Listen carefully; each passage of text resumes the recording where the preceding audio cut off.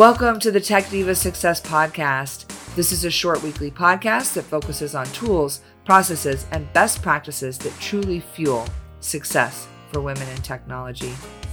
We thank you for tuning in, and we hope you walk away with at least one best practice that will help you level up personally or professionally.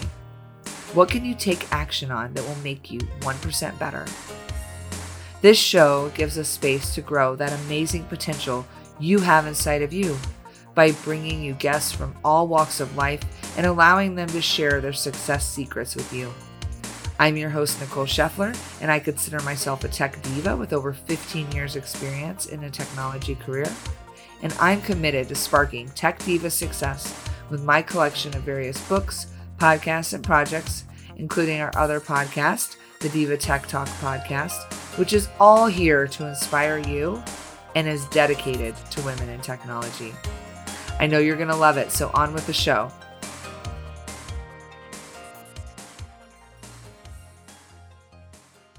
My biggest passion is to give women in technology methods to ignite career success. From my 15 years experience trailblazing a tech career at Cisco, methods from my book and coaching with Jack Canfield, and global speaking and podcasting, all intended to light up thousands of women of all ages in tech. But today is a different day. Today, I will not be posting my regular Tech Diva Success podcast. Where I live in the United States, we have a major presidential election today during a worldwide pandemic. The most important thing I can do for impact is to host a brief episode to ensure I do my part to get people out to vote. I've actually been volunteering as a team lead for Headcount, which is a nonprofit focused on registering and encouraging young voters throughout the U.S. by the connection of live music for over 4 years in Michigan. As a team lead and as I present this data, I do remain bipartisan and focus on the sheer importance of voting. There is an important message for anyone listening to this today and for every election after today. I just want to spend a few minutes speaking to the importance of voting and providing a few tips for those heading to the polls. I will also link some articles in my blog. The first and most obvious piece of advice is go vote.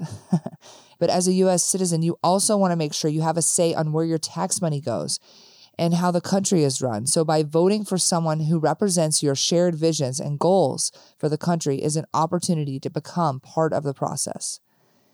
Many American voters have chose to mail in their ballots with this election due to the pandemic, but only about 39% will actually do so. So that means there's about 54% of people who say they're going to be voting in person. So let's just spend the last few minutes giving some tips on how to be prepared and make the voting process smooth. Hopefully there shouldn't be a huge coronavirus risk because most polling stations are requiring masks, implementing social distancing, and sanitizing often and properly.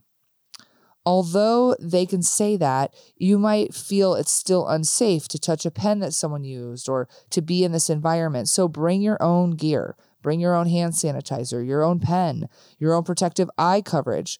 That could also lower your risk. It could even just be for your peace of mind.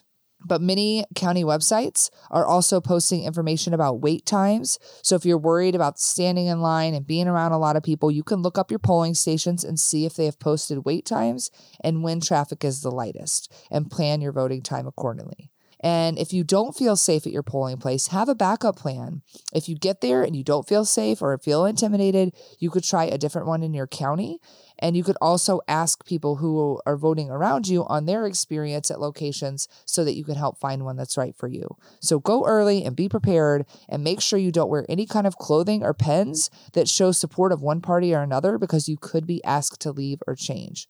And encourage your friends and family to exercise their right to vote on this election day.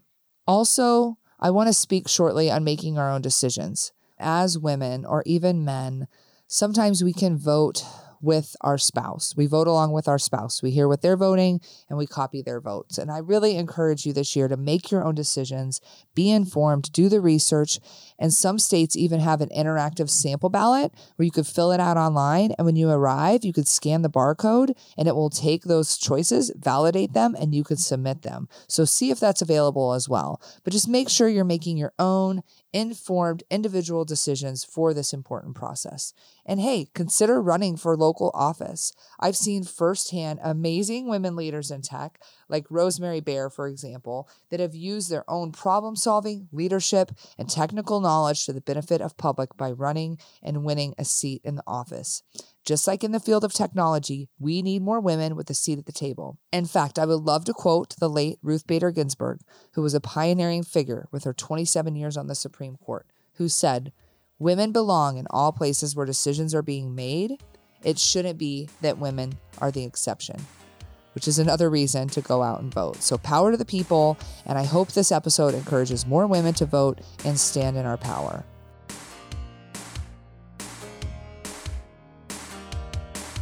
Thank you again for listening, and we really hope this sparks something in you that you can use to manifest more success in your life. Please give us a rating or review. We would love to see how this show has inspired you. You can also connect with Tech Diva Success on Twitter, Insta, and Facebook.